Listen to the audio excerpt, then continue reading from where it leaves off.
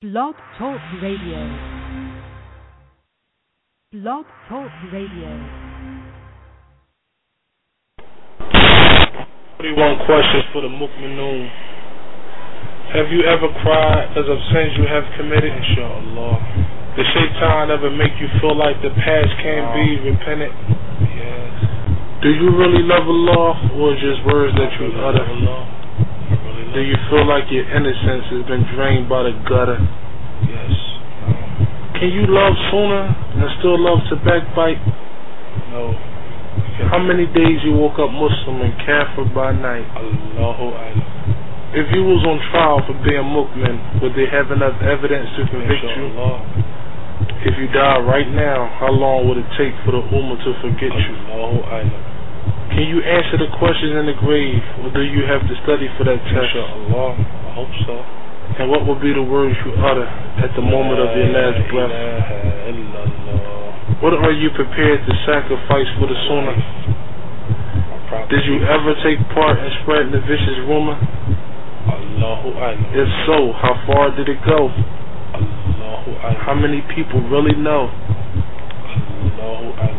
On the day of judgment, how many mu'mins you going to owe? Why are you the last to Jummah and the first to leave? Is that an indication of how much you really believe? Why do you say things out of your mouth that's not in your heart? Allahu Akbar. Don't you know mu'mins live in the light and kuffars live in the dark? I do. How can a month go by and you miss every salat? Where is your desire? Look, boldness you show for the fire. Muslims and Muslimas, feel the know from a hopeful dreamer. It's either heaven or hell, Mahdi or the Dajjal, Allah or Shaitan, fly girl novels or ayahs of the Holy Quran. Standing on street corners at the end of the block, or at the masjid making salat. You can either listen or turn your head, because this earth is a paradise for the grateful dead. أعوذ بالله من الشيطان الرجيم. بسم الله الرحمن الرحيم. إن للمتقين مفازا حدائق وأعنابا وكوائب أترابا وكأسا دحاقا لا يسمعون فيها لغوا ولا كذابا جزاء من ربك عطاء حسابا رب السماوات والأرض وما بينهما الرحمن لا يملكون منه خطابا. Assalamu alaikum. Walaikum salam. Brother, you heard the DeenOverDunya show? DeenOverDunya. That sounds familiar. Wait, hold on. Let me think. DeenOverDunya. Yeah. DeenOverDunya show. Y'all heard about that joint? My man hosts that joint. Saiful-Haqq. Mashallah. So you like the joint? I love it. What's your name? Noah. And what they listening to? DeenOverDunya. Assalamu alaikum. Walaikum salam. DeenOverDunya. DeenOverDunya. DeenOverDunya. DeenOverDunya. DeenOverDunya. DeenOverDunya. DeenOverDunya show. DeenOverDunya show. I am Sister Aisha, and this is the DeenOverDunya show. Assalamu alaikum wa rahmatullahi wa barakatuh. I'm your host, Saiful-Haqq. You're listening to the DeenOverDunya show, #1 Islamic radio show in America, alhamdulillah. Before we begin, like always, we want to give praise to Allah subhanahu wa ta'ala and send salawat upon his Nabi, the Prophet Muhammad ibn Abdullah, sallallahu alayhi wa sallam. And alhamdulillah, nasta'inuhu wa nastaghfiruhu, wa na'udhu billahi min shururi anfusina wa min sayyi'ati a'malina, man yahdihillahu fala mudilla lahu wa man yudlil fala hadiya lahu. وأشهد أن لا إله إلا الله وحده لا شريك له وأشهد أن محمدا عبده ورسوله صلى الله عليه وسلم. أما بعد, before I begin, I'd like to say all praise belongs to Allah. We seek His aid, we seek His guidance, we seek His help. We seek refuge in Allah from Shaitan and his minions, and we seek refuge in Allah from the footprints of Shaitan. And we ask Allah subhanahu wa ta'ala to forgive us for our sins, our faults, and our errors. And whoever Allah guides, none can lead astray. And whoever Allah leads astray, none can guide. And I bear witness without any hesitation, any compulsion, that there is no God but Allah. Ashhadu anna Muhammadan Rasulullah. Ashhadu an la ilaha illallah. Ashhadu anna Muhammadan Rasulullah. And I bear witness that the Prophet Muhammad ibn Abdullah sallallahu alaihi wasallam is his last prophet and messenger. And my back. Dear brothers and sisters, tonight's show is the new Shahadah Class, one of the continuation of the series that we have, as far as the new Shahadah classes, inshallah. New Shahadah Class 2.0. We always revert back to the basics when it comes to Islam. This is why we have the new Shahadah Class. Even Muslims that have been Muslim for 10, 20 years is not a terrible thing to, review what you already know. Some of the things that you forgot, some of the things that, you need to be reminded of. Allah subhanahu wa ta'ala says, remind the believer, because the reminder will benefit those who believe, but the ones who are munafiq, they will not receive the message. MashaAllah. So tonight we will have the new Shahadah Class. We will talk about the basic fundamentals of Islam that people, basically ignored, forgot about, just to do a review. For a lot of you, this is a new Shahadah Class, meaning that you will learn these things for the first time, inshallah. My co-host tonight,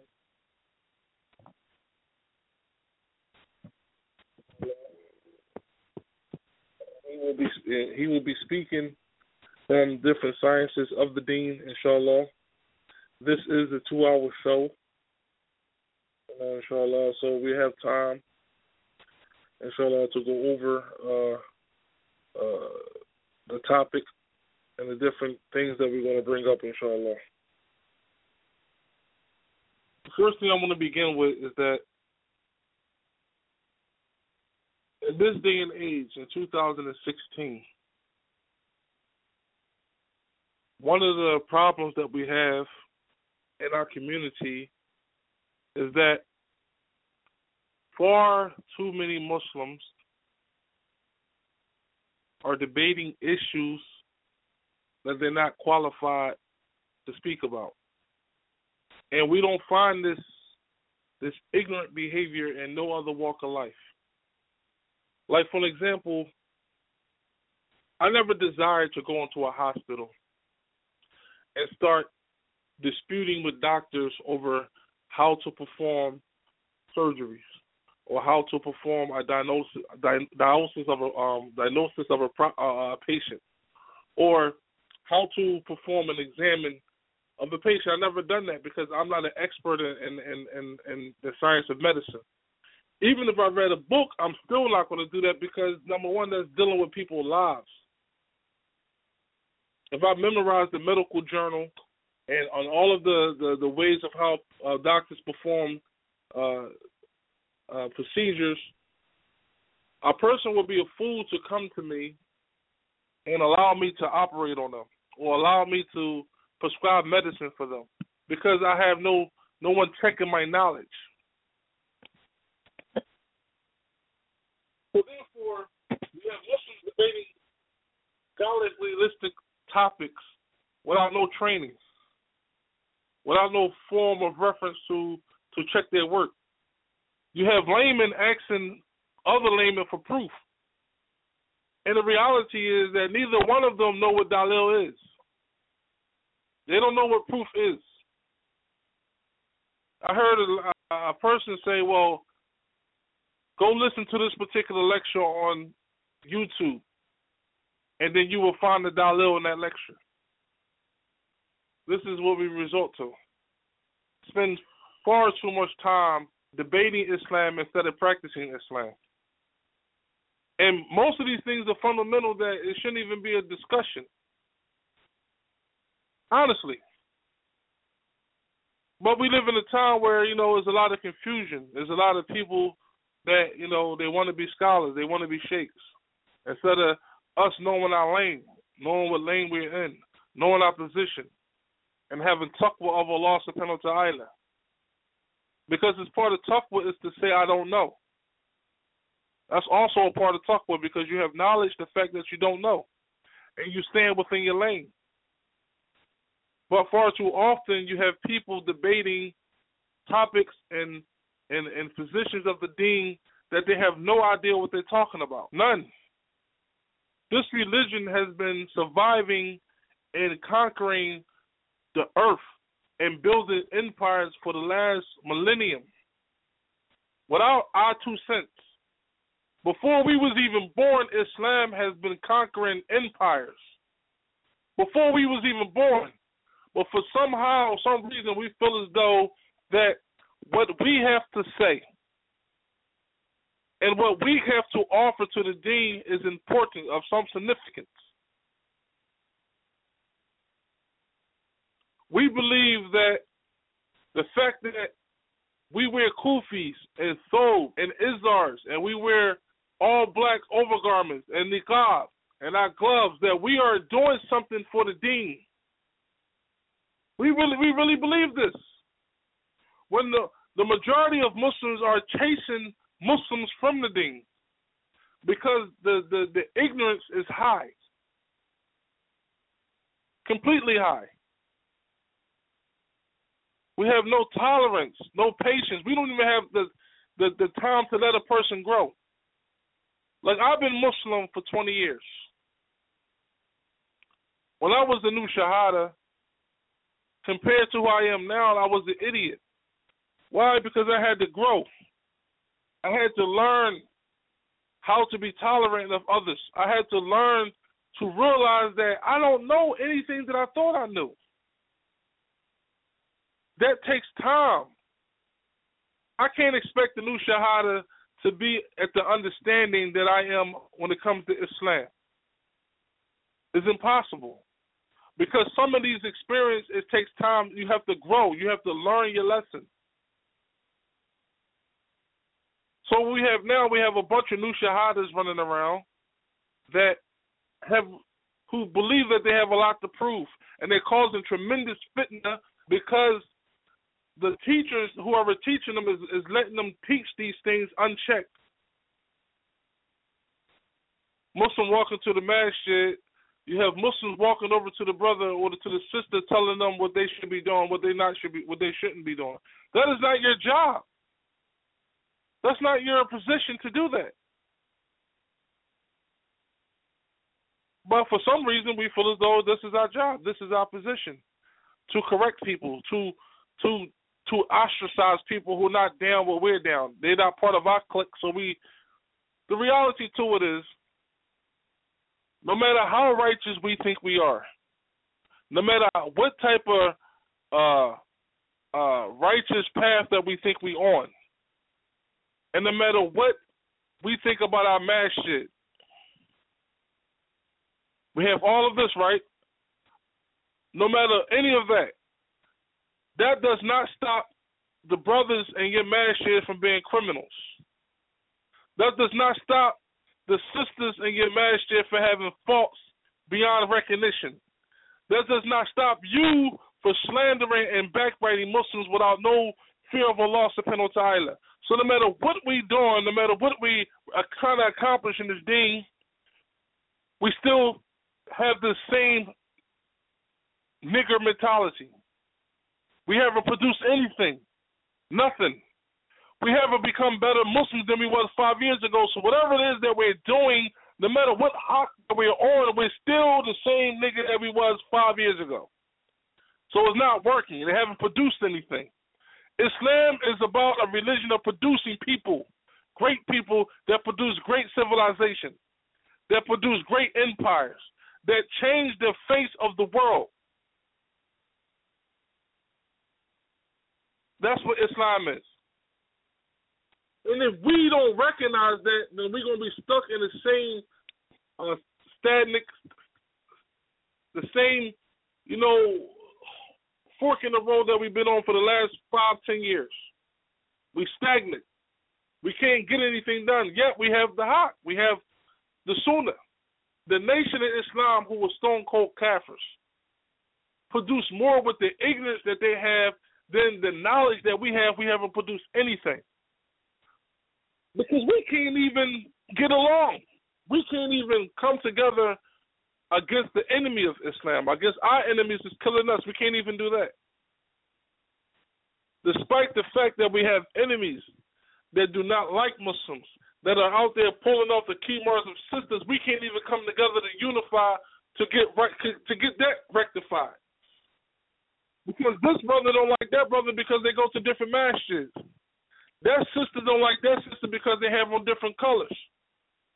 Well, neither one of them is above the other because they both committing sins. They both doing heinous crimes. They both are criminals. And at the end of the day, they both in the same boat. This is what we have to recognize. This is why we have the new Shahadah classes, because we have to think Islam differently, from a different perspective. Why? Why haven't we progressed as Muslims? Why don't we know Arabic language? Why? Why don't we sit with scholars and learn the deen from a traditional point of view? Why is most of our Islam is all about hatred and shunning people and not speaking to people? That's not the religion that the Messenger of Allah brought. And that's not the religion that Allah subhanahu wa ta'ala intended when he says that he perfected this deen. This is what the new Shahadah Class 2.0 is about. This is what it's about. This is why we have the new Shahadah Class. This is why we call it 2.0. Because we're going to speak about the deen in the very essence of it.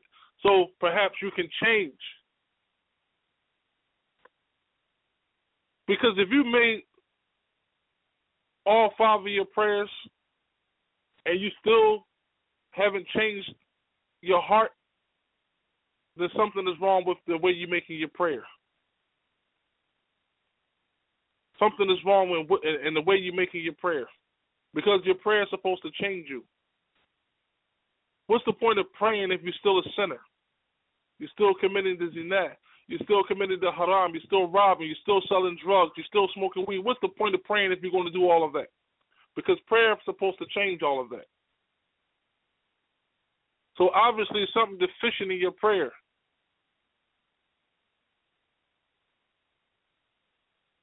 So tonight, inshallah, we want to speak about Islam from a very basic point of view, but from a deeper point of view. From a deeper point of view. There's going to be books tonight that we always recommend that new Shahadas and Muslims get in order to, read and get a better understanding of this deen. Because these books are critical to the growth of Islam for the community in Philadelphia and abroad. Inshallah.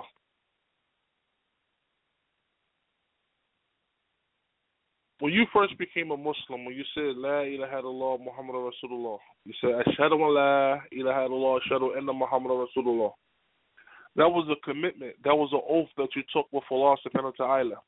If you read hadith, that when the Sahaba became Muslim, right, when they entered the fold of Islam, they entered a covenant with promises to the Messenger of Allah sallallahu alaihi wasallam. They would say, we vow not to steal, and we vow not to rob. We vow not to hurt people, and we vow to try to keep the covenant to the best of our ability. They was dead serious about when they became a Muslim. When you became a Muslim, why did you become a Muslim? I mean, that's a question that we have to ask ourselves. Did you become a Muslim because your baby father was a Muslim? Your baby mother was a Muslim? You was in jail? Why did you become Muslim? Because everybody in your neighborhood became Muslim? Because the reality to it is why you became Muslim, that's going to affect your deen. Because if you became a Muslim because you submitted to an argument that someone provided, a remarkable argument that Islam is the truth, and you just submitted to the truth, That's different from a person who became a Muslim because Iman entered their heart. And now they fully believe it with every ounce of their soul and every fiber of their being. If Iman has to enter your heart yet, you need to figure out why. Why don't you truly believe in what you say you believe in? What's the problem? What is holding you back? You have to get to the deeper issue of that. Because that's the reason why you're not practicing Islam in its totality and become a better Muslim. Because you don't truly believe in everything in it wholeheartedly. Because if you truly believed in the religion of Islam, you wouldn't fornicate, you wouldn't smoke weed, you wouldn't pop pills, you wouldn't backbite, you wouldn't slander. Because the believer don't have none of those attributes. The believer is the person who will humble in their prayer, who will avoid vain talk, who will active in deeds of charity, who guard their modesty. Those are attributes of the believer. This is what we have to ask ourselves.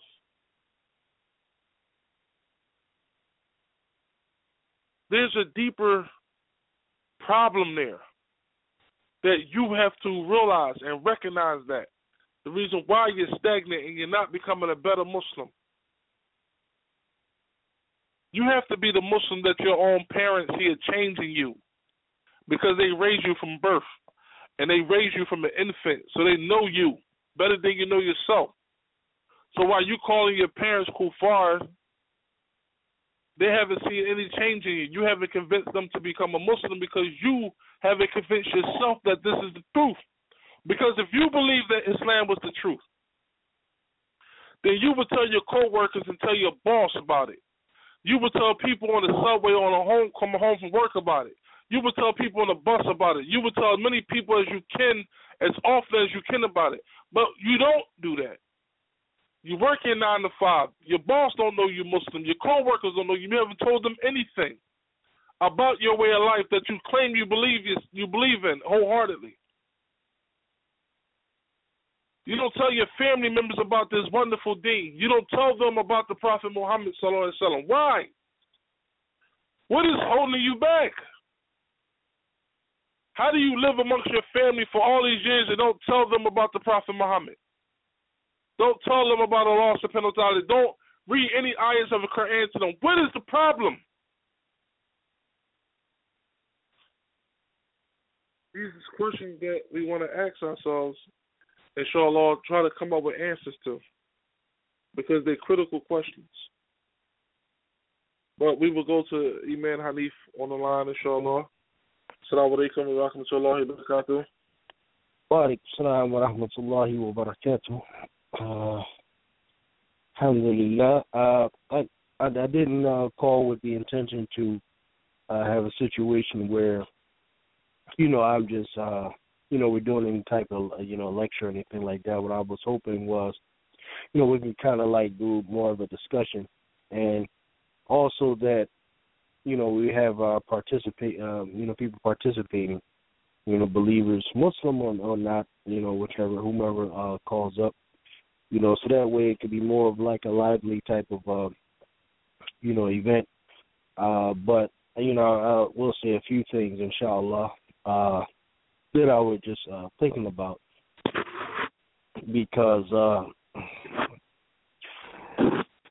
when one thing that anyone who's new to Islam should know, and even those of us who have been Muslim for a while, they've taken Shahadah a long time ago, it's always important to remember the significance of the Shahadah, what it actually does for the believer, the one who does it.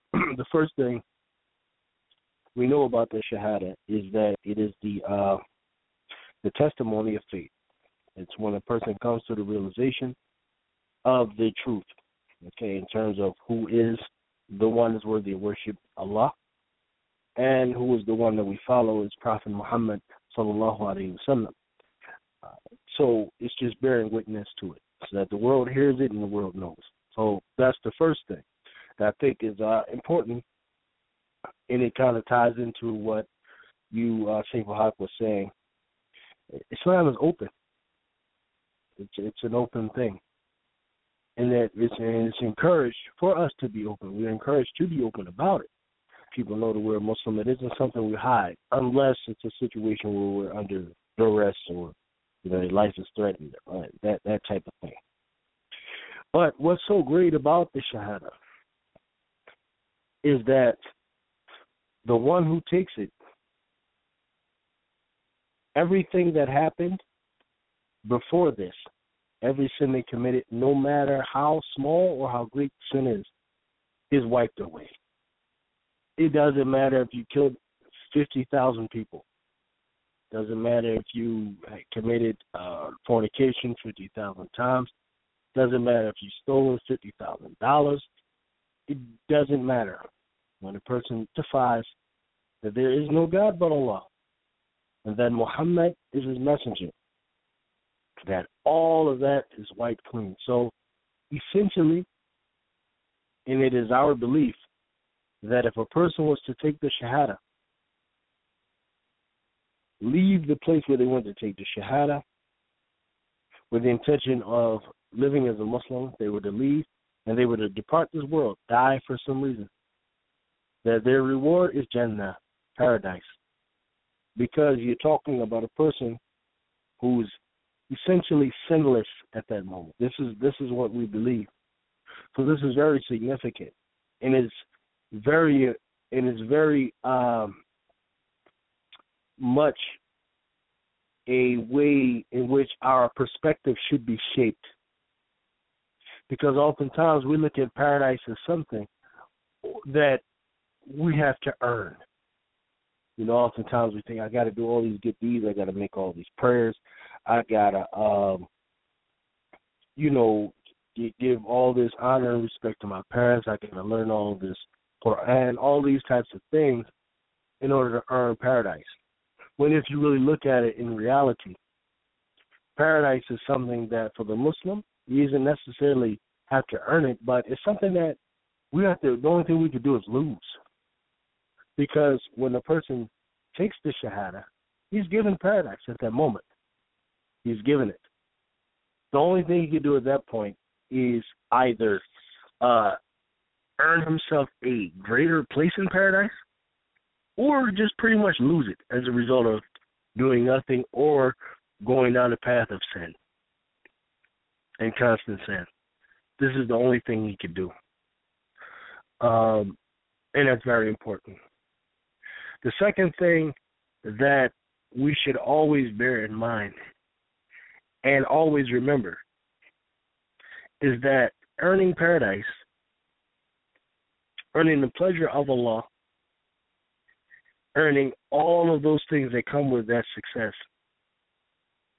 is not something that we earn simply because of our deeds. It really does not work that way.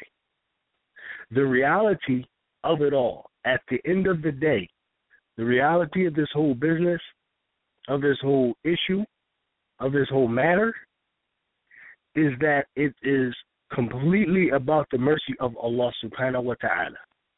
Allah Most High, highly glorified is He. It is ultimately about His mercy and His giving. It's ultimately about His mercy and His giving. And to illustrate this point, our Prophet sallallahu alaihi wasallam gave the example of a believer who had lived before the time of the Prophet Muhammad sallallahu alaihi wasallam, and probably before the time of Jesus, Isa alayhi salam. He was a worshiper who was from the community of Musa alayhi salam, of Bani Israel. Possibly Musa, possibly Dawood, but from the tradition of Bani Israel. They were pretty much the believers on the planet. And he was a man who Allah had given extended life. So much so that this man lived at least 500 years on the planet. Okay, and this was something that, I wouldn't say was necessarily common, but he wasn't the only one like this. There were others. Even in the Bible we hear of Methuselah, who lived to be over 1,000 years old. we had Noah, Prophet Noah, who Allah Tabarak wa Ta'ala says that He gave him alfa sanatan ila khamsina amma, that he lived for 950 years. In Arabic, he said 1,000 minus 50. So this man lived we know he lived at least 500 years because the Prophet sallallahu alaihi wasallam, he described this man as being someone who at least 500 years of worship to his credit, meaning he fasted during the day, prayed during the night, prayed during the day, would read the holy book. He kept the scripture in his heart. He constantly prayed, constantly fasted, constantly did good deeds, all of these different things. To his credit, we're talking about 500 years. Most of us are proud of ourselves if we have one good day where we fasted and worshiped. A good week is like, all right, we're all that. If we were to just be good Muslims for a month, we just know we're going to paradise. This is our mentality. We're talking about, imagine someone who was engaged in strenuous, high-level, contemplative worship for 500 years. The Prophet Muhammad sallallahu alaihi wasallam described it as, impressive worship. Okay? He described the situation of this man, what will happen to him Yawm al-Qiyamah. This man will come to be judged. His turn will come up. And Allah Tabarak wa Ta'ala will give him the option. He said, would you wish to be judged based on your deeds, what you've done, ya amal, or would you wish to be judged, or would you wish to be, dealt with in accordance with my mercy? This is Allah Ta'ala saying, His mercy. And the man, he said that he chose. But first, let me do the story properly.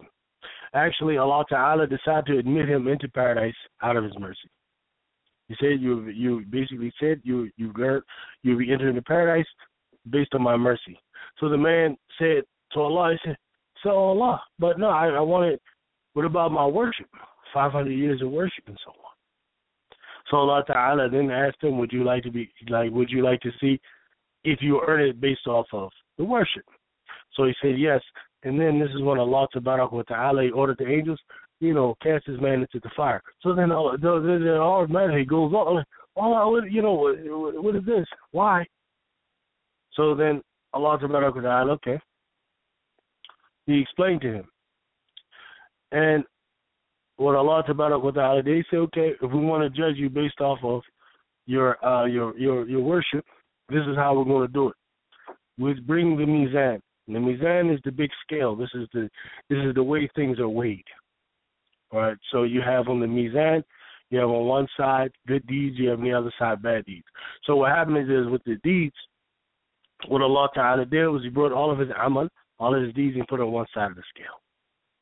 And then what Allah Ta'ala did, He said, I'm going to weigh this, since it's not going to be about my mercy, I'm going to weigh your deeds, since it's all alone, versus my ni'mah that I gave you of eyesight. Just eyesight. We're not even going to talk about the ability to speak, your ability to think. We're not going to talk about your ability to feel, your ability to worship, any of these things. Just your eyesight. We'll put it in the other scale. And what happened was that the blessing, the gift of the eyesight from Allah Ta'ala, the mercy that comes just from the eyesight, completely outweighed the man's deeds, and because of that, this man earns hellfire. If what he wants to be judged based on is his deeds. So the man said, "Oh Allah, okay, I take it back. I'd rather be judged based on your mercy, or I'd rather be dealt with based on your mercy." And then Allah Ta'ala enters them into paradise. And this shows one of the essential realities of how Islam views the way of salvation. It's not the good deeds and the bad deeds. We don't go to paradise because we did good deeds. And we don't necessarily go to hellfire because of the bad deeds alone. So bad deeds can't get you there. Ultimately, at the end of the day, this matter is about Allah Ta'ala's mercy.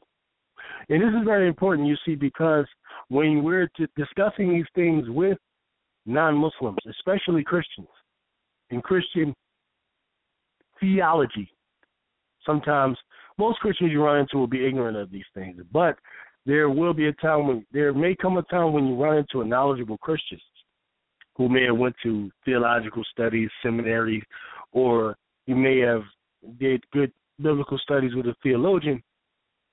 They'll try to trick you up. They'll say that you Muslims believe that works is what gets you into heaven. And it's very important that you understand that that is not the belief of the Muslims, that works get you into heaven.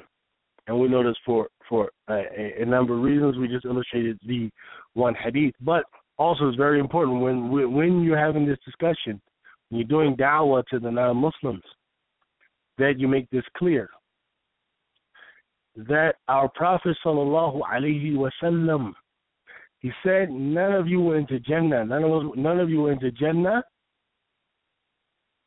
except for the mercy of Allah. And he said, and one of the companions said to the Prophet sallallahu alaihi wasallam, not even you, a messenger of Allah. He said, no, not even me, except that Allah Ta'ala will encompass me with His mercy. It's very important that we understand that, because you see, in Christianity, this is their ideology. Their ideology pretty much is this. I mean, there's different denominations among them, but when we talk about the major Christians we'll deal with, most of us are going to deal with Protestants, right? Whether they're evangelical or Methodist or Baptist or Lutheran or whatever, the majority of the Christians we will come in contact with are Protestant Christians. All right, Protestant Christianity teaches that human beings are imperfect, that God is perfect.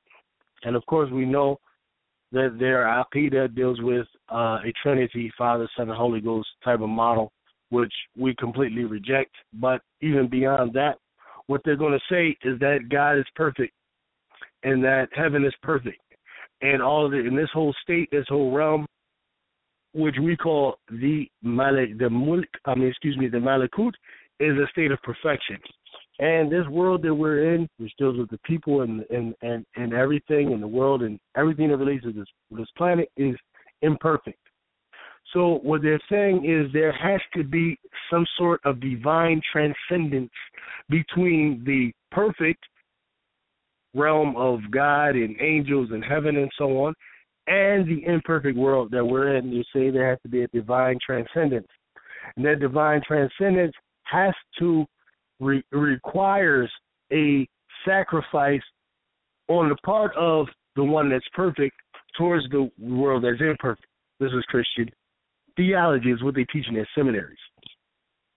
So they will say that the only way this can happen is if the one who's perfect, God, would somehow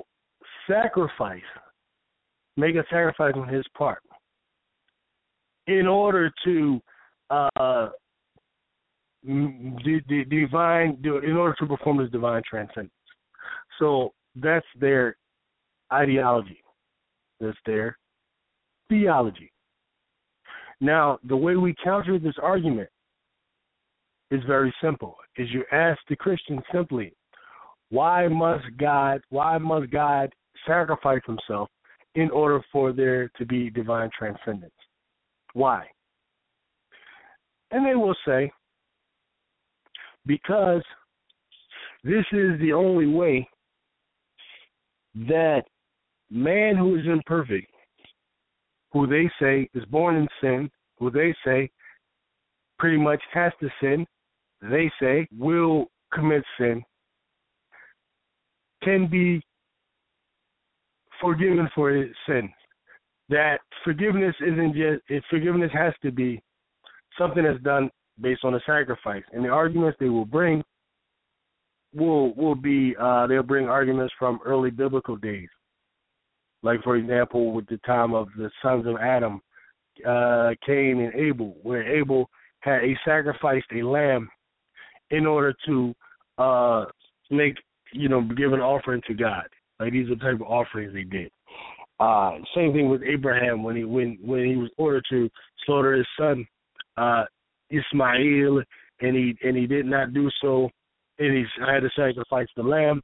All these different types of arguments they will bring. So they say that Isa, Jesus, that's why they call him a sacrificial lamb, you see. Now, the way we counter the argument is we say, yes, we agree that Allah, Tabarak wa Ta'ala, and heaven and the angels and so on, that this is a state of perfection. And yes, we agree that where we are is a state of imperfection. However, divine transcendence does not require a sacrifice, a blood sacrifice. All it requires is forgiveness on the part of the one who's perfect towards the one who's imperfect. Very simple.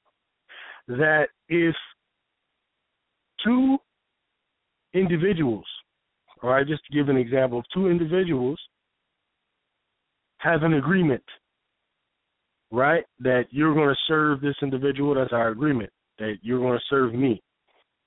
If you violate the agreement, this destroys our agreement. So in order to fix our agreement, all that's necessary is the one who was violated, just forgive the person who violated.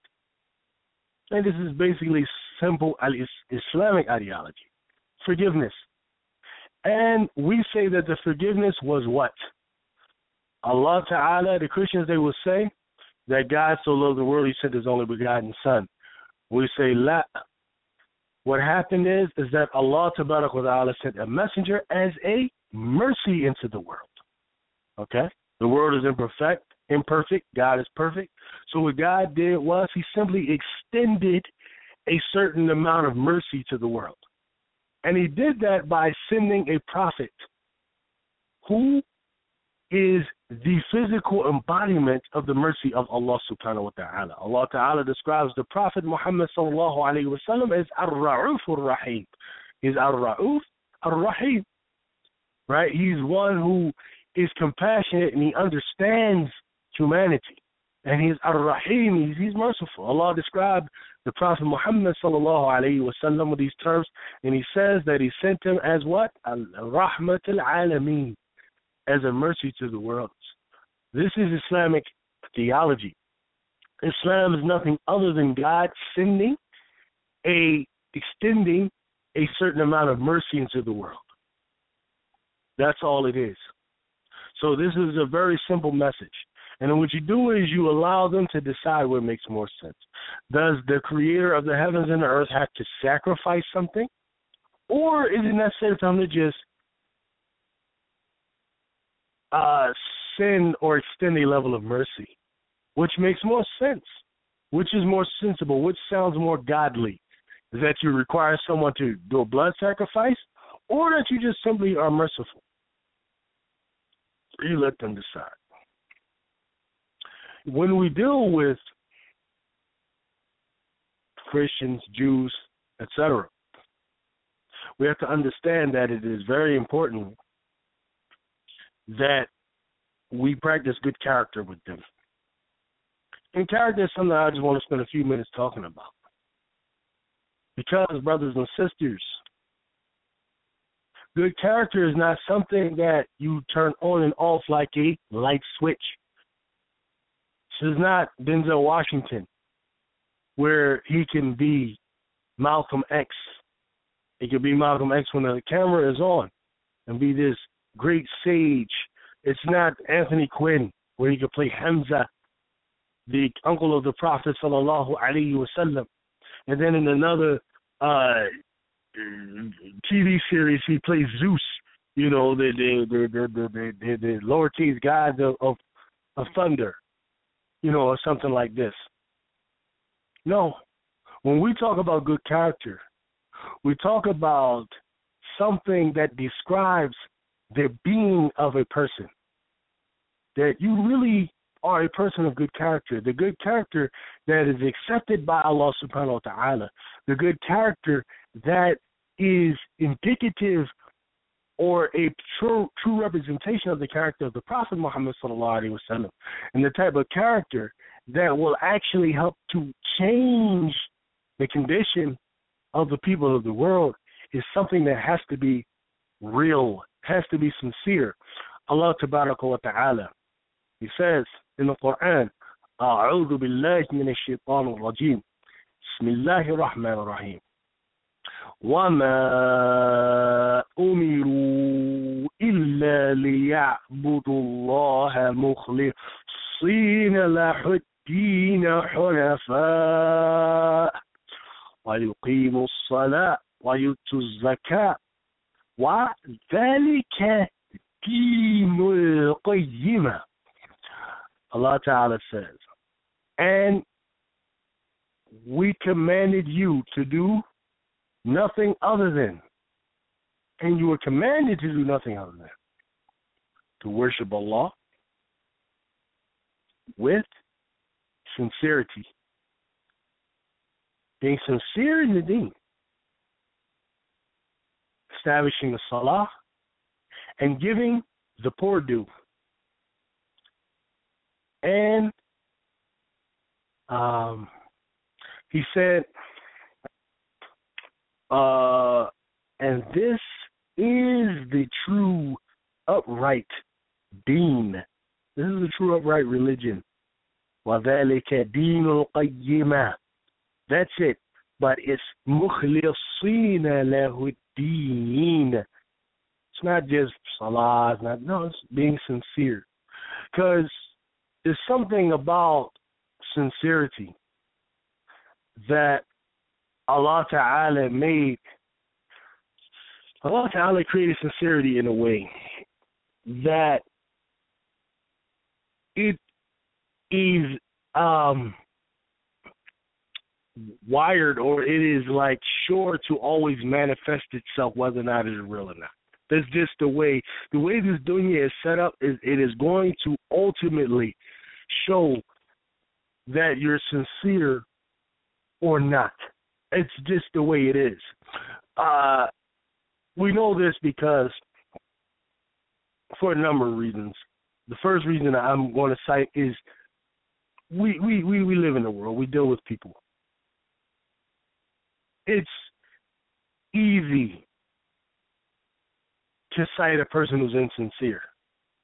Ultimately, I mean, a person can pull wool over their eyes for a little while, but how long does it really last? And how long can an insincere person really keep it up in reality? Allah Tabaraka wa Ta'ala says what?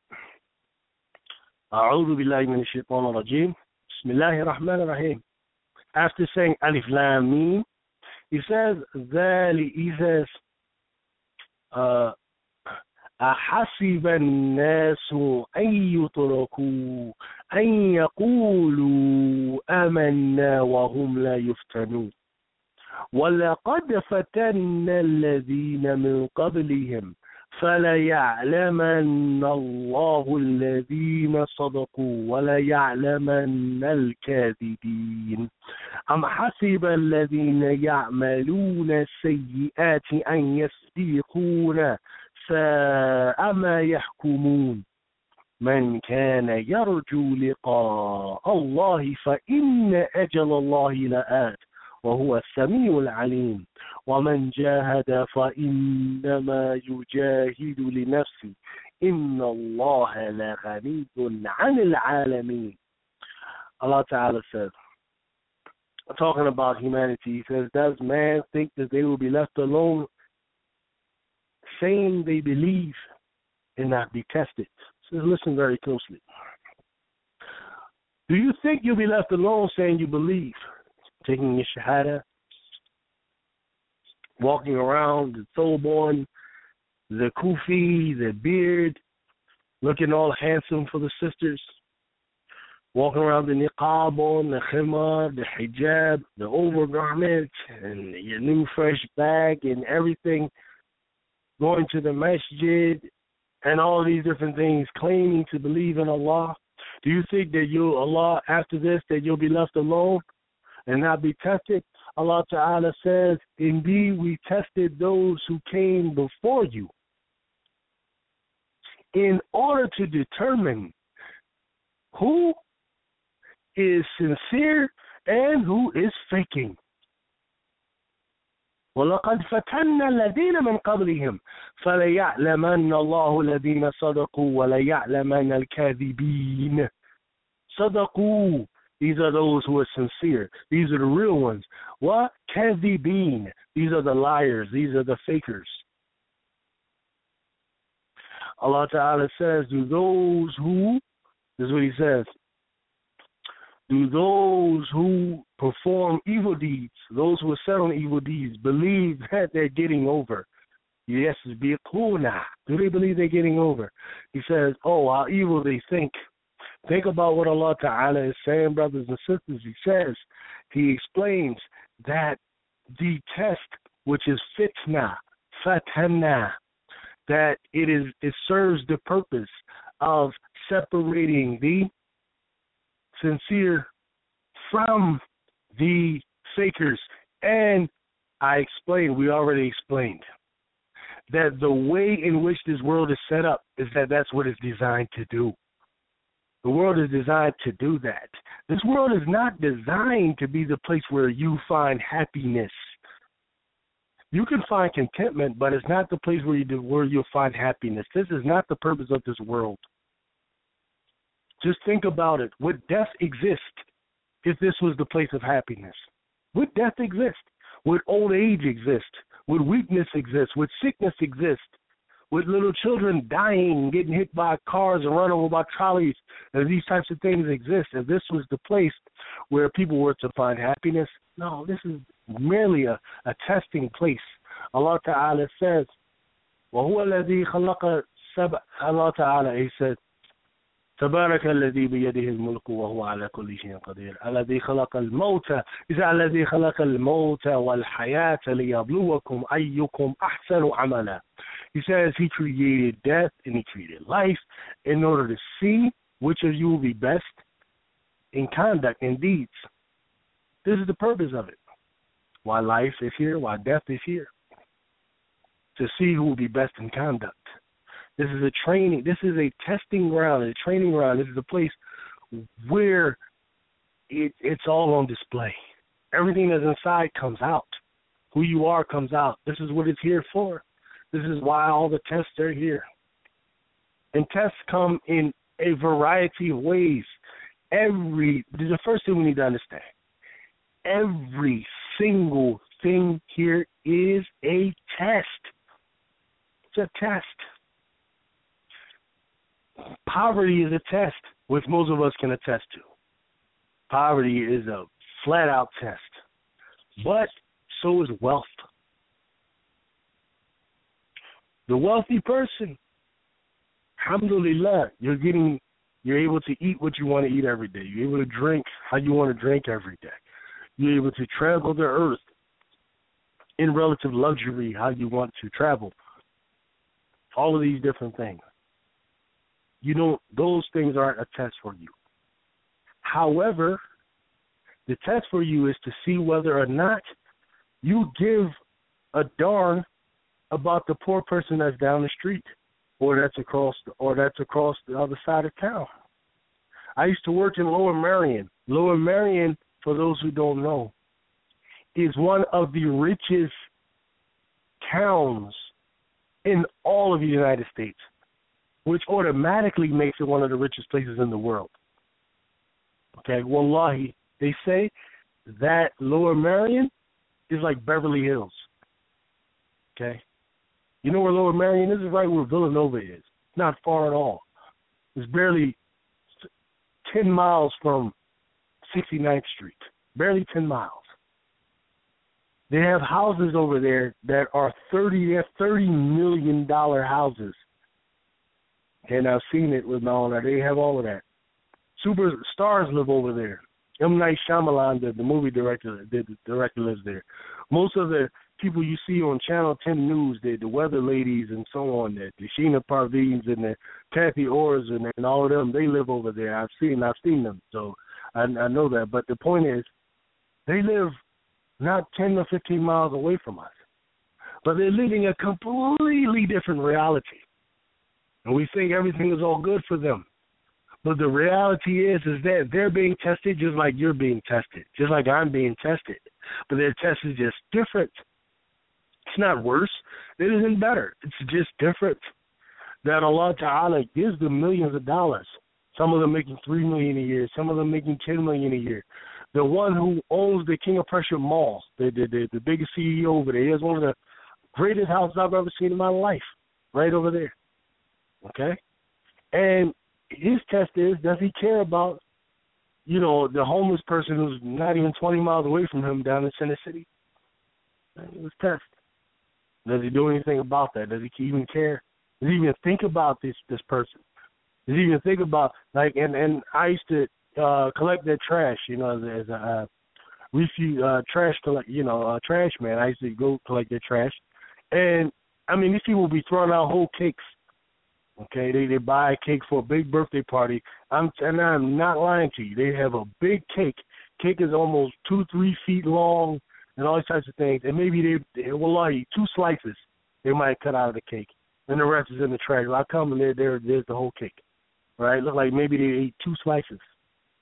Okay? I've seen whole pizza boxes, 5 pizzas, all the pizzas in there, thrown in the trash like it's nothing. Okay, and I've seen way more than that, but the point is, do they understand how they're living, and do they even consider that there are people starving?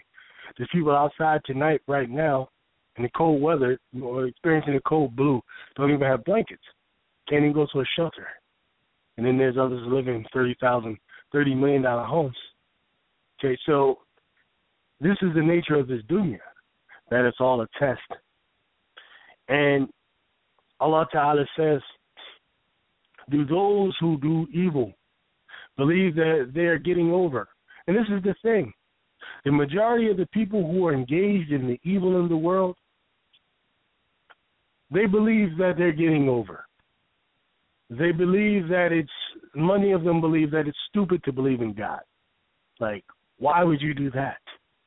What is that doing for you? How is that giving you any power?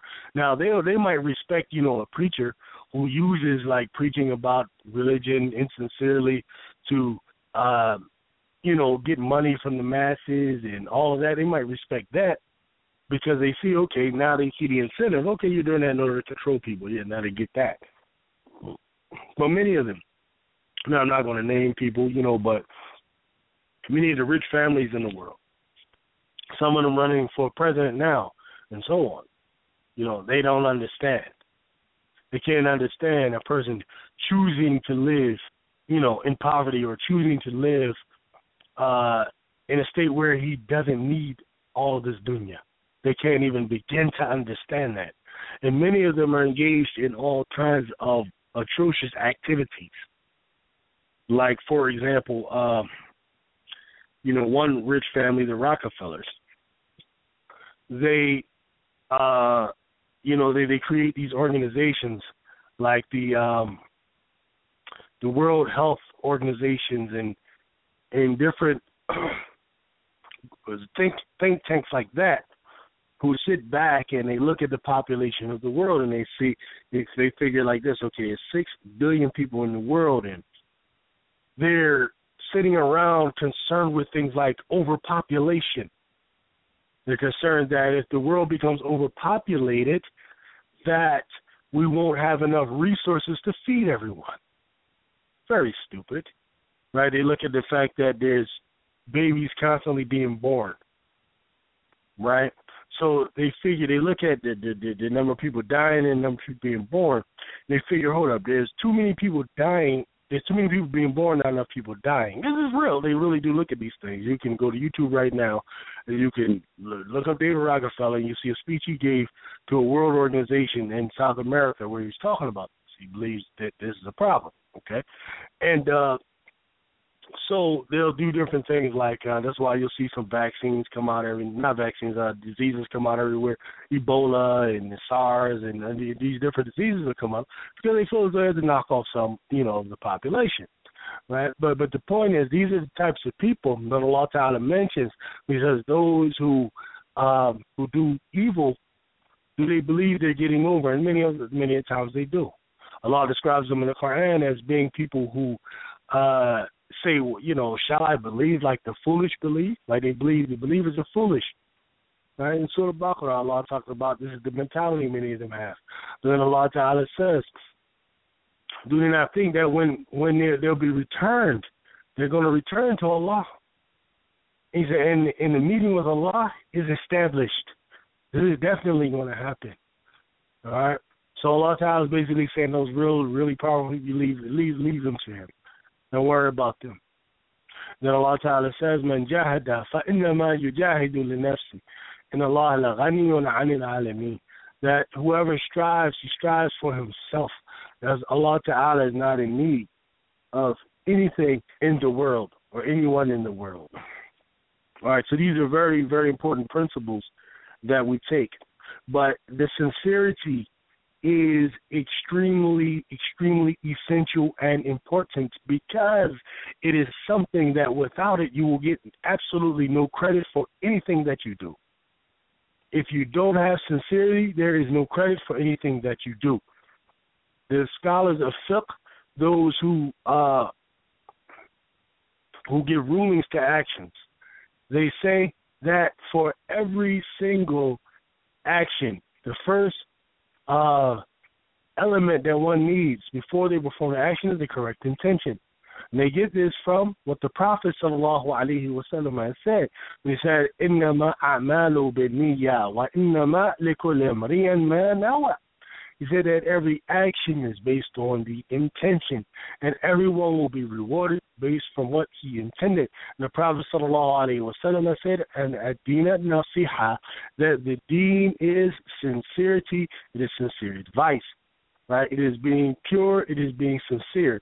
This is what this deen is about at the end of the day. This is what the whole matter boils down to, because without sincerity, there is no credit for anything that we do. There is no real relationship with Allah. There is no real deen being practiced, and Allah does not accept a type of worship no matter how many hours you're standing, no matter how much perfect your bending is, no matter how perfect your prostrating is, no matter how perfect your recitation is. If there is no sincerity there, if it's not being done for Allah. Wallahi, there's people, we've heard stories of people prayed 20 years at the masjid who get no credit for it because they were praying in order to gain a reputation of being someone who prays at the masjid. Or he's praying to be seen. Allah says, woe to those. فَوَيْلٌ لِلْمُصَلِّينَ الَّذِينَ هُمْ عَنْ صَلَاتِهِمْ سَاهُونَ الَّذِينَ هُمْ يُرَاءُونَ. Woe to those worshipers, those who pray to be seen of men. This is serious. So when we become new Muslims, one of the things we want to do is constantly check ourselves to see that what we are doing is something that is being done with the proper intention, that is really being done for Allah. Because why waste your time if it's not? Allah knows. There is no fooling Him. He knows you better than you know you. He knows you better than you know you. He knows when you're going to die. He knows what's going to happen with you tomorrow. He knows what's going to happen with you tonight. We don't even know these things. There's no fooling Him. You're worshiping Allah. Just understand who you're worshiping. One who has perfect knowledge, perfect understanding, perfect sight, perfect hearing, everything perfect. There's no escape.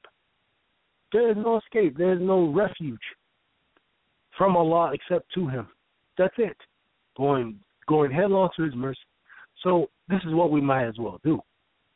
Stop playing the game. Stop being foolish. Just submit, which is what Islam is. It's just submitting. Coming to the realization of, hey, look, who you dealing with? Allahu tabaraka huwa ta'ala. Let's be for real. This is Allah. Like, there literally is no other way about it. The Muslim throws his hands up, he submits. You got it. You got it. And he does what he's supposed to do, what he's commanded to do. And trust me, when we're sincere, like, everything else is just so much easier. Appear to be hard in the beginning, but all of that is to help wipe away all of the other little specks of insincerity that exist and to be pure. And once that happens, then we see the fruits of it. You know, this is when his life ceases to be a problem because we're living the way we're supposed to live. You're living for the reason we're supposed to live, which is to sincerely serve the one who created us. And what better way is that? What better way is that? Is to serve the one who created us out of sincerity, out of gratitude. Other than that, wallahi, we're wasting our time. If we want to be slick, we want to find some little way around it, we're doing this for a person or doing this for people, you're wasting your time. You're wasting your time. You'll lose in this world, and you're losing in the next. Or if you win in this one, you're definitely losing in the next. And Allah Ta'ala knows best. That's pretty much all I wanted to present on that. And inshallah, you know, I really would like a discussion. Inshallah, if we any want to call up, something to say, Saiful-Haqq, what you have to add, etc. No, we can go to the line. That'd be cool. Anyone have a question, comment, you hit the number 1 on your phone. It'll come to you.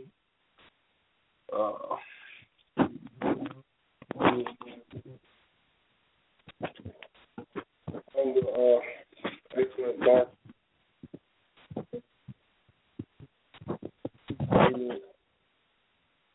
Also, if you have a question or comment for the brother, hit the number 1 on your phone. I'm pretty sure there's a few people out there with questions, things that you'd like to add or disagree with, But right now, she like nobody have any questions like usual. Well, inshallah. So remember, whoever listening, that could be a good topic. How do a person acquire sincerity if they don't have it? What's the starting point for that? Well, really, I mean, the only thing I can say, like, if they don't have it, which is kind of difficult to imagine, but let's say in the case where a person doesn't have it and they recognize they're not sincere, first thing they want to do is make tawbah for that. Because to be insincere that's a sin. It's just a bad state and a sin to be. So the first thing is to return back to Allah subhanahu wa ta'ala. And that is a process of merely going and making, salah, 2 raka'ats, and earnestly asking Allah to forgive you for the insincerity that you may have had, and then sincerely asking Him to guide you. This is the first thing, because that's where it'll happen. Like, just beg for it. Allah will definitely give you things like that, because these are things He wants us to have anyway. So there's no doubt about that. That will be answered as you ask Allah for sincerity. And ways to increase sincerity is to engage in what is known as dhikr. The dhikr is the remembrance of Allah Tabarak wa Ta'ala.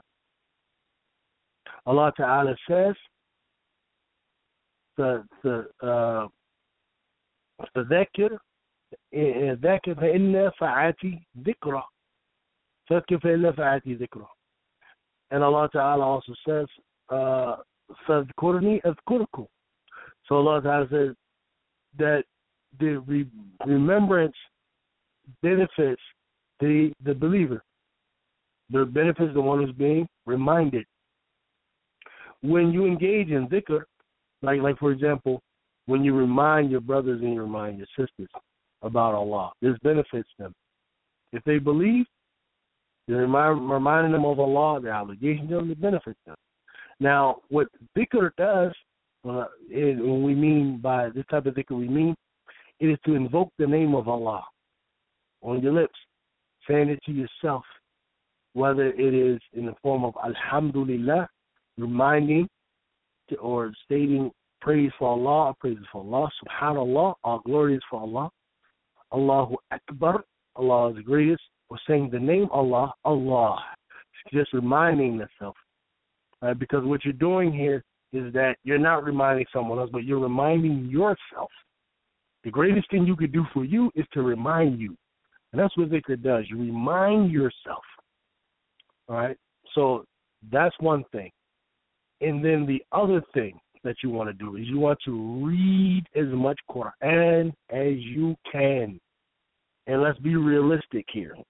If you're a person who is not engaged in reading a lot of Quran, some of us haven't picked up the Quran within the last week. Some of us haven't picked up the Quran within the last month. Unfortunately, some of us may have picked up the Quran only 2 or 3 times within the last year. All right? You want to change that right away. And you want to have a regular amount of Quran that you read every single day. Every single day. Pick something small. All right? First, start off with a hizb of Quran. A hizb is basically about a page and a half. Or read 2 pages. Okay? It's usually, in the Arabic, it's a page and a half. In the English translation, it may be, a hizb is basically 1/8 of a juz. All right, for those who don't know what a juz is is 1/3, it's the Quran divided into 30s. So 1/30th of the Quran is a juz. So, for example, the first juz of Quran starts with Al-Fatiha, Alhamdulillah Rabbil Alameen, all the way up to Surah Al-Baqarah, ayat 142. Right, that's the first juz of Quran. So, if you were to start, you would read starting from Al-Fatiha up to 1/8 of that. I'm not sure what the first hizb is, but it's somewhere around Surah Al-Baqarah, maybe verse 15 or something like that. Right, would be like the first hizb, which is the first 1/8 of the first juz. I start with that. If that is too much for you to do every single day, then do 1 page of Quran every single day. Just read 1 page. Every day 1 page. Every day 1 page. Don't even do more than that. Until you're comfortable with doing that 1 page is easy for you. Then bump it up to 2 pages. It's 2 pages. Every day is 2 pages. Every day 2 pages of Quran. I don't care what you do, make sure you read those 2 pages. Every day 2 pages. Every day 2 pages. Every day 2 pages. Then once 2 pages becomes easy and becomes nothing, you get it up to 3 pages every day, 3 pages, every day 3 pages. So eventually you get up to every day half a juz of Quran. All right, you want to make this regularly a part of your life. I'm telling you, it'll change your life. Wallahi, this is being constantly reminded about what Allah is saying to you. Constantly. So the first thing, you remind yourself, and you constantly allow Allah to remind you. These are the first 2 things that must be done. Now, the one thing about sincerity, though, is that I don't know that you can give it to yourself if you don't have just an inkling of it. But what you can do is you can increase your sincerity by doing these things. But the first thing has to start with you and I. You got to be firm, and you have to have a firm determination and a firm discipline that you're going to do this. Without that, there is nothing I can say, nothing Saiful-Haqq can say, nothing anyone can say to you to change the condition. You have to have a sincere conviction that you're going to do this. Nobody can give that to you. Just like you're sincerely firm conviction that you're going to go to the club every week. And that same way, you have to have a sincere conviction that you're going to do this, that you're going to read that page. read the 2 pages, whatever it is that you're going to do regular, you have to do it without fail. You have to do it without fail. Same thing with the dhikr. What I would suggest is that after your prayer, you got to pray. There is no hope if you're not praying. There is no hope if you're not praying. If you don't have enough discipline to do the prayer, I don't really know what to say. You're just left to Allah. Because that's the minimal amount of discipline you need. The minimal amount of discipline you need to do your prayer and then do the dhikr after the prayer. The dhikrs that were prescribed by the Prophet, sallallahu alaihi wasallam. Everyone knows that the Prophet, sallallahu alaihi wasallam, after his 5 prayers, he would do 33 times, Subhanallah. 33 times, Alhamdulillah. 33 times, Allahu Akbar. Do that. Make sure you do it without fail. It is guaranteed if you make your salah, if you do this dhikr, if you read a regular portion of Quran every single day without a doubt, you will gain sincerity. There is no doubt about this. But it all starts with us at first. There is no, there is no succeeding in the dunya without struggle. Impossible. It can't be done. Even the people that Allah loves, even the people that Allah grants His fadila, people He gives prophethood to, people He gives wilayah to, that He takes His friends, them struggle. Prophets struggle more than anyone. Think about the Prophet Yunus inside of a whale. Think about the Prophet Muhammad sallallahu alaihi wasallam, what he went through. Think about what Isa went through with the Romans.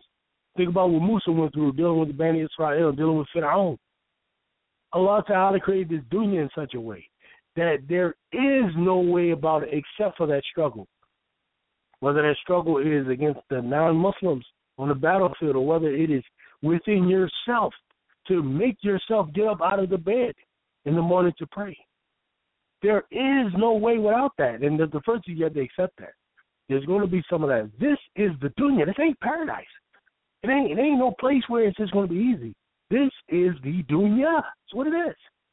You got to scrap for everything. You got to get up to preserve your life. Just think about that. We have to eat every single day. We have to drink every single day. That's what we have to do in order to just continue to live. And we don't think about that because we're in America and it's easy. You know, we're not from a land where you got to walk 6 miles to go to a well to bring back a bucket of water for your family that's gonna last you, you know, a day or two. You know, we turn on the faucet, so we were a little deceived about the reality of life. But think about that. You have to eat and you have to drink every single day.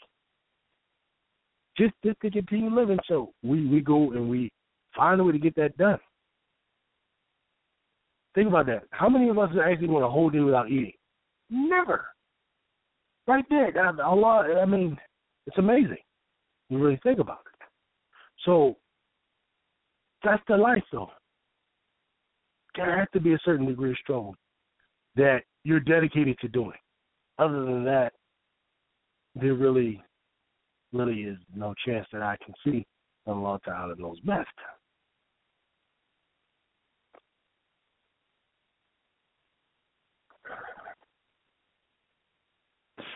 I know that was a ridiculously long answer, but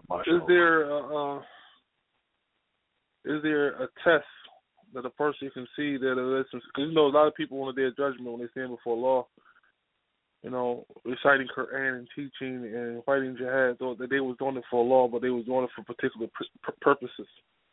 You know, is it a test that a person can say, all right, if I'm doing it for Allah? Because I remember reading that something like sadaqah, like if you give sadaqah secretly, it's like 70 times more the reward than if you give it openly. So you can let yourself know that this is sincere for Allah and not just to be seen. You know? Well, yeah, that's true. Like doing it secretly, you generally shows that you know, it's impossible for people to know what you're doing. So that way, it kind of indicates to yourself that you're not doing it for people. So those things are good, but really, the way generally is done. I mean, just remind yourself. Don't be afraid to talk to yourself. You know, like this society teaches us that talking to yourself is crazy, but In Islam, you talking to yourself isn't crazy. Something that the companions did. The companions of the Prophet ﷺ did. I mean, of course you don't answer yourself back, hey, I need, you don't talk to yourself in third person, but you remind yourself. Like when your heart is inclining towards doing something evil or something unnecessary, you tell your heart, say, oh heart, calm down, be quiet, fear Allah. You tell yourself that.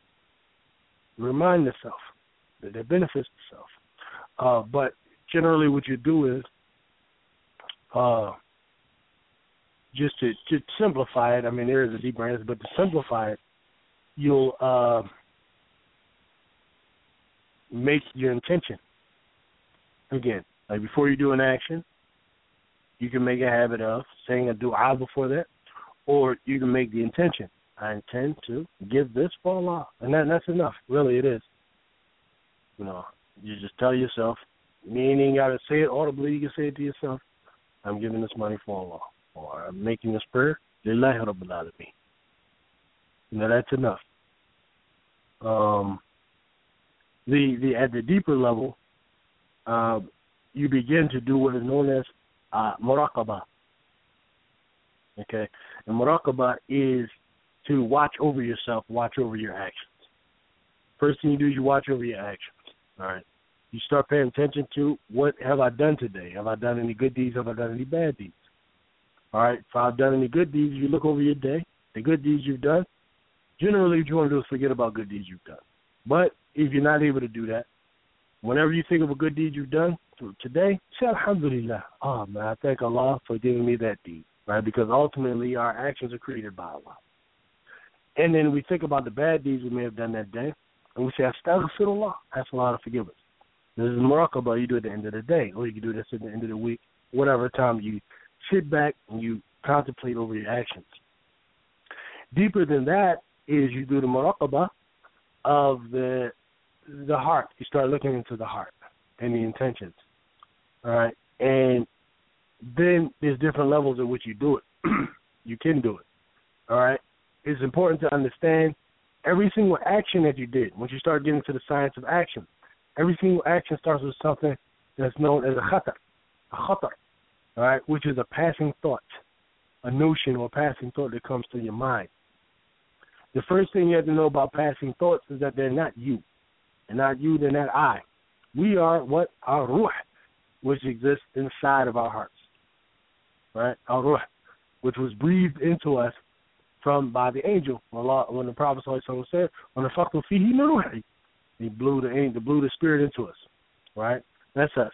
The passing thought is not you, but it is something that is constant with us every day. And it is the first step to every action. First, every action starts with a passing thought. All right. After the khatar, the passing thought, is the inclination towards that thing. Right? First is the passing thought, then is the inclination towards that thing. After the inclination towards that thing, then there is the intention to do that thing. After the intention to do that thing is the firm resolution upon doing it. It's called al-azma, ulul al-azma. All right. Then after that, you perform the action, whether it's good or bad. Every action goes through these stages. First there's the passing thought, then there's the inclination, then there's the intention, then there's the firm resolution, then there's the action. All right. The role that muraqabah plays is this: the skilled person, the more skilled a person, the earlier they're able to catch their thoughts. Okay? So in other words, the minimal that you have to do is that before you perform an action, you have to remind yourself, astaghfirullah, and then don't do it. That's the minimal. The one who's greater than that, what he does is he stops it before it becomes a firm resolution. All right? So what you do is, in order to stop it from becoming a firm resolution, is you always renew your intention. If your intention is pure, it'll never become a firm resolution to commit a sin. All right, yeah, the level of intention, you're going to say, okay, all right, my eyes are for Allah, and for reading Quran and for looking at Jannah. This is why my eye was created, and my eye was created for looking and gazing upon Allah on the Day of Judgment. Remind yourself of these types of things so that way you don't look at that haram thing that's running down the street in the tight pants, right? So that's the one way you stop it from becoming a firm resolution. And the one who's even more skilled than this, he'll stop it before his heart begins to incline towards it. The way you stop it before your heart begins to incline towards it, you remind yourself of Allah before then. And the one who's even more skilled than this, he's able to track his thought. He tracks it when it's at the level of a passing thought. Then at that moment he reminds himself of Allah. He just says, "A'udhu billahi minash shaitanir rajim." It's generally what he'll do, because many of the passing thoughts come from shaitan. So the real skilled person in the science of action and the spiritual path, what he does is, when the passing thought comes to him, he reminds himself of Allah. Or he says, "Astaghfirullah azim," or whatever. So that way, so as to that passing thought never becomes an inclination. The inclination never becomes an intention. The intention never becomes a firm resolution. Firm resolution never becomes an action. And let's hope that helps. MashaAllah. That was good. Alhamdulillah. Alhamdulillah. Now, I mean, in the future, we could deal with that in more in depth, but that's a whole other science in itself. No, I'm gonna try to ask questions that I think that the audience will want to ask, inshallah. Is there any books that you recommend? You know what I mean, that new Shahadas or Muslims been Muslim for a while, to read to get a good understanding of the topics that we're talking about tonight, inshallah? Well, just generally, what I think new Shahadas should get, after the Quran, they should get books of Sirah, books dealing with the stories, dealing with the life of the Prophet sallallahu alaihi wasallam. The Sirahs I recommend right now are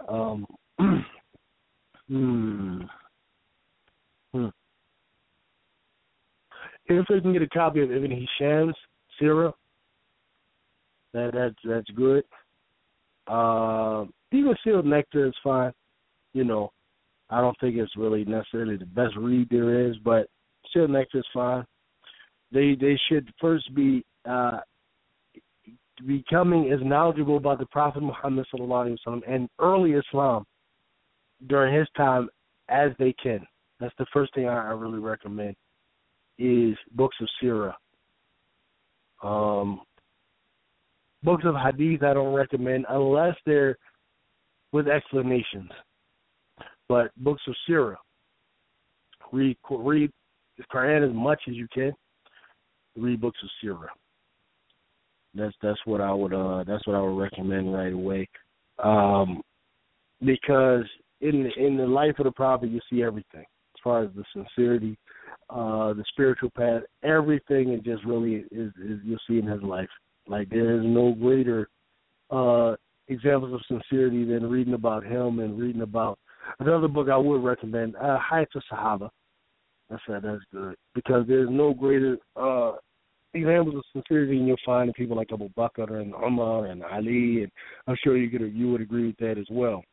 When we start reading about these types of men, this is where you get to see how a Muslim should be, especially when we're living in an age right now where people are calling into question these men and, ridiculous things like that. Most of us grew up, as Sunnis, we grew up learning to love these men and admire these men. And, we were just amazed with them. And a lot of that has to be kept intact and should be, repeated as much as possible. But get a good book on the biography of the Prophet, sallallahu alaihi wasallam. Martin Ling's, that one is pretty good. Any of these types of books. No.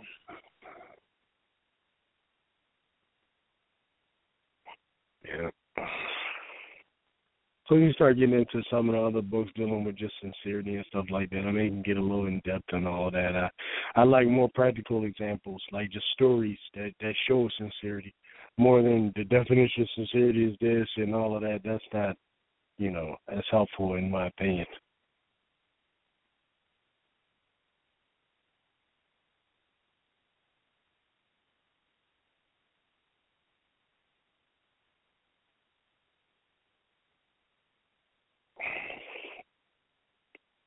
Hello?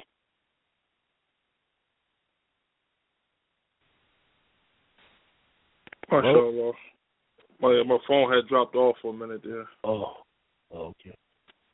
But nah, no. MashaAllah. Nah, so as a new Shahada when you were younger, what is one of the most important lessons that you had to learn that you wish you can tell someone now not to make those same mistakes? Inshallah. Wow. Well, my mistake I learned that you shouldn't be so fanatical about things because later on in life you learn that you may be completely wrong and like change your mind on that particular issue.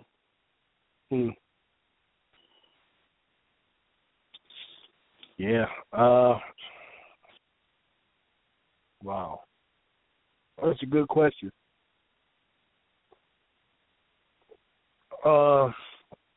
I mean, I was very fanatical, I think. But one thing I would say is like seek out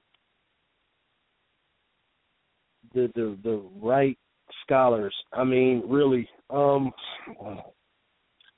And that's scary because there's a lot of people out here who people run around saying I'm scholars and I'm the ulama, and man, you shouldn't trust them with someone else's life. Like really, it's bad. It's like what I would recommend is you stick with those people with traditional normative Sunni Islam from the major universities in Islam, like Al-Azhar University, anything that's coming from them or anything that might be written by someone that has been checked by them. Stick with anything coming out of Qadawiyyin University, stuff like that. Stay away from things coming out of Medina University. Even though it may sound like it should be correct because it's Medina, that doesn't mean anything. Also, listen to things, check things out, before like establishing a whole opinion on it. Don't go off of like what every single Tom, Dick, and Harry is saying and trying to push you this way. And definitely stay away from any kind of place, any type of messages, any type of classes, any type of speakers to tell you to only listen to him and his people and don't listen to anyone else. They want to tell you what to read, what not to read, who to listen to, who not to listen to. Oftentimes that's a bad sign. That when it comes to your brothers and sisters, allow your opinion of them to be based off your personal experience with them, not what someone else is saying. Because on the day of judgment, you'll be like that person have a right over you, and that you deal with them unjustly. You walking around not liking your brother and sister, and they didn't do anything to you. That's unjust. So you don't want to be in that type of situation. Well,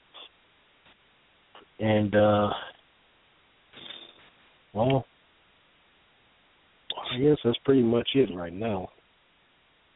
No. One thing that I learned with dealing with people of knowledge is that very, very, very seldom you find them to be fanatical. Like when you usually talk to a person of knowledge, they always give you both sides of the story or both opinions, and they say, "Well, this is the opinion I follow because of this."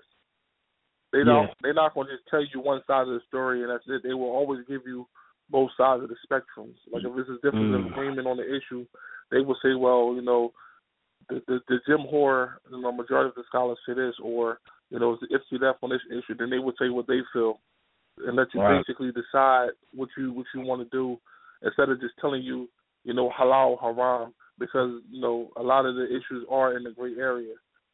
So they have the knowledge to tell you from both spectrums. Mm-hmm. You know, that's one thing I have learned for real scholars. Yeah. You know? I mean, I learned that real scholars don't have classes dedicated just to tell you to stay away from certain individuals. I've rarely seen scholars do that. Rarely. True. It will tell you to be a brother to your brother and to forgive the faults of others. You know, anyone who try to divide this ummah is a shaitan. You know, I mean, that's a fact. Scholars don't divide the ummah; they bring them together. No. I learned that new shahadas are very impressionable. You know, and they take the word of the iman as law, and it's not law. You know, there's nothing wrong with asking questions. You know, that's how you get to, you know, understanding. Because if you just follow orders without asking questions, you can find yourself in a world of trouble. No one is above being questioned in a respectful manner. You know, in the Quran it shows that Allah subhanahu wa ta'ala was questioned by the angels when He was going to create mankind. Allah just didn't destroy the angels, He answered their question. You know, so if a person don't want to be questioned about what he's saying, then that's a person who's not sure about what he believes in or what he's telling you. You know, for instance, if a person tell you don't go to that masjid, ask them why. Why not to go to that masjid? What are they doing that's, you know, that I should stay away from? So if I see it, then I will recognize it. Because don't go to that masjid because they're not on it. That's not sufficient evidence to stay away from your brother. It is not.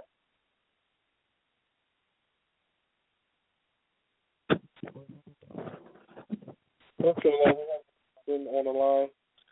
215-617. Assalamu alaikum wa rahmatullah. You on the DeenOverDunya show? Walaikum salam. You kind of answered the question already. The question was, the first question was regarding your place of worship. Like, how can you determine if you're getting the correct teachings, I'll say, Islam. So you kind of answered that. And the other question was, how do you go about teaching, you know, your children? Like, what is the first step toward teaching your children about Islam? No. The second question that you asked your children, and how do you, you know, go about basically keeping them on the correct path? That's the question that you have, right? Yes. Keeping children on the correct path. That right there is required of being a serious parent, because there's going to be some sacrifices that's involved with that. That at the end of the day, people want to make you feel like you're the bad guy, right? Like I give you an example, right? There are children in the neighborhood that we don't want our children playing with because these children, you know, their parents don't mind them cursing, or their parents doesn't mind their behavior. Okay, as a parent that has some regard for your child, you have to keep your child away from certain children because their parents, not because of those children, because of their parents allow everything under the sun. Because if your children hang with them, they're going to come home and they're going to be cussing, and they're going to have certain characteristics that's their friends, because that's who they hang around. The Prophet ﷺ said, "Be careful who you befriend, because your religion is a mirror image of your closest companion." So therefore, when you become a parent, you say, "Well, I don't want my kids hanging with them kids because their parents allow them to do everything." People say, "Well, you think your kids?" No, because you're raising them properly. You see trouble. Just like you an adult, you don't hang with certain people because you're not part of that. You don't hang with weed smokers or alcoholics because that's not what you into. You into reading books and you into practicing Islam, so you hang with Muslims that's about that. So your children is the same way. You send them with children more of their own quality that you want them to learn. That's number one. And number two, you have to be on your child about learning about Islam, like you was on them, just like your mom was on you by eating vegetables.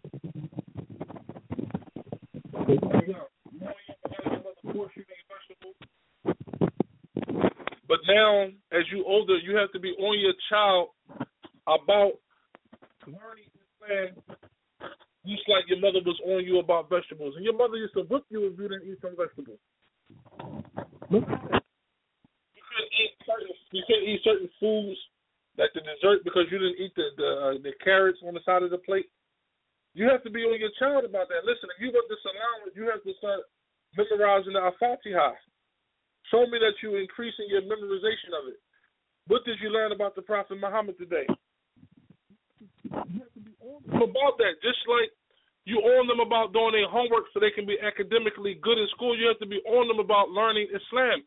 If you do not, they're not going to learn the deen. If my mom didn't force me to eat vegetables when I was young, I wouldn't eat them. Like, why? Why would I eat beets? They're trifling. Why would I eat carrots? If my mother didn't force me to eat that, if she didn't force me to eat lima beans, I wouldn't eat it. Black-eyed peas, none of that.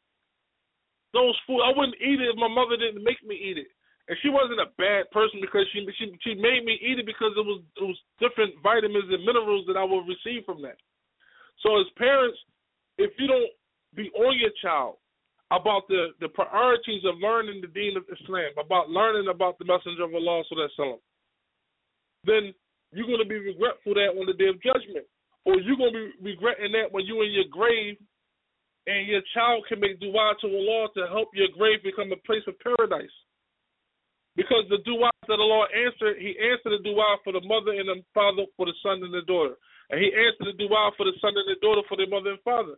So if you're in your grave getting punished and your son and your daughter is a righteous Muslim because you raised them to be like that, and they raise their hands to Allah, oh Allah, allow my mother and father forgiveness. Or they can make Hajj for you. You died and you didn't make Hajj. Your son, I'm going to make Hajj for my Ummi this year. Or I'm going to make this extra rakat, ya Allah, give the reward to my Ummi. Or I'm going to give sadaqah, get a reward for my Ummi. Because they righteous, they thinking about you, even in your times of death, because you produced that seed.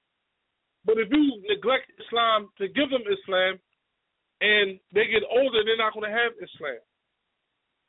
And far too often, our children know more about LeBron James and Kobe Bryant and sports, Call of Duty and Black Ops, than they know more about the Islamic realities of the world. And the Islamic realities of the world is going to teach them how to get to paradise and how to avoid hellfire. So that is on us.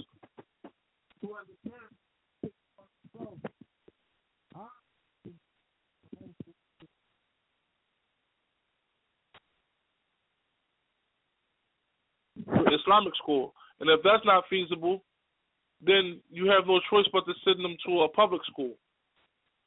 I was a teacher in a public school for a few years, and trust me, if you only knew the conversations that these children are having in public school, I'm talking about the age of 9 and 10.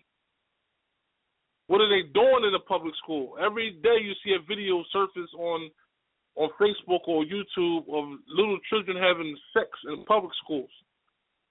If you want your child to be a righteous Muslima, but she's in a public school and she's the only Muslim sister in her classroom and everybody else is kuffar, how far do you think her Islam going to carry her? Because you have sent her to a battle unarmed and uninformed, and without no information.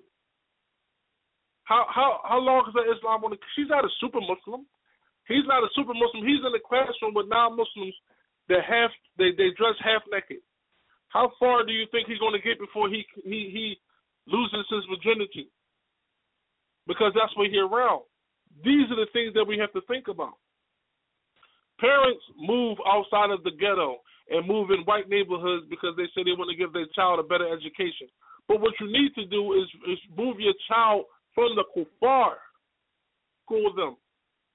Because they got programs now that you can tell them that you want to homeschool your child. They give you free internet and they give you a free computer. And all your child got to do is wake up in the morning, go on the computer, and the teacher will teach them a lesson. And you help them with their homework. It's simple as ABC. If that's what you want for your child. Because I'm telling you, public school is not no joke. The percentage of black African Americans that learn things in public school and graduate is like 15%.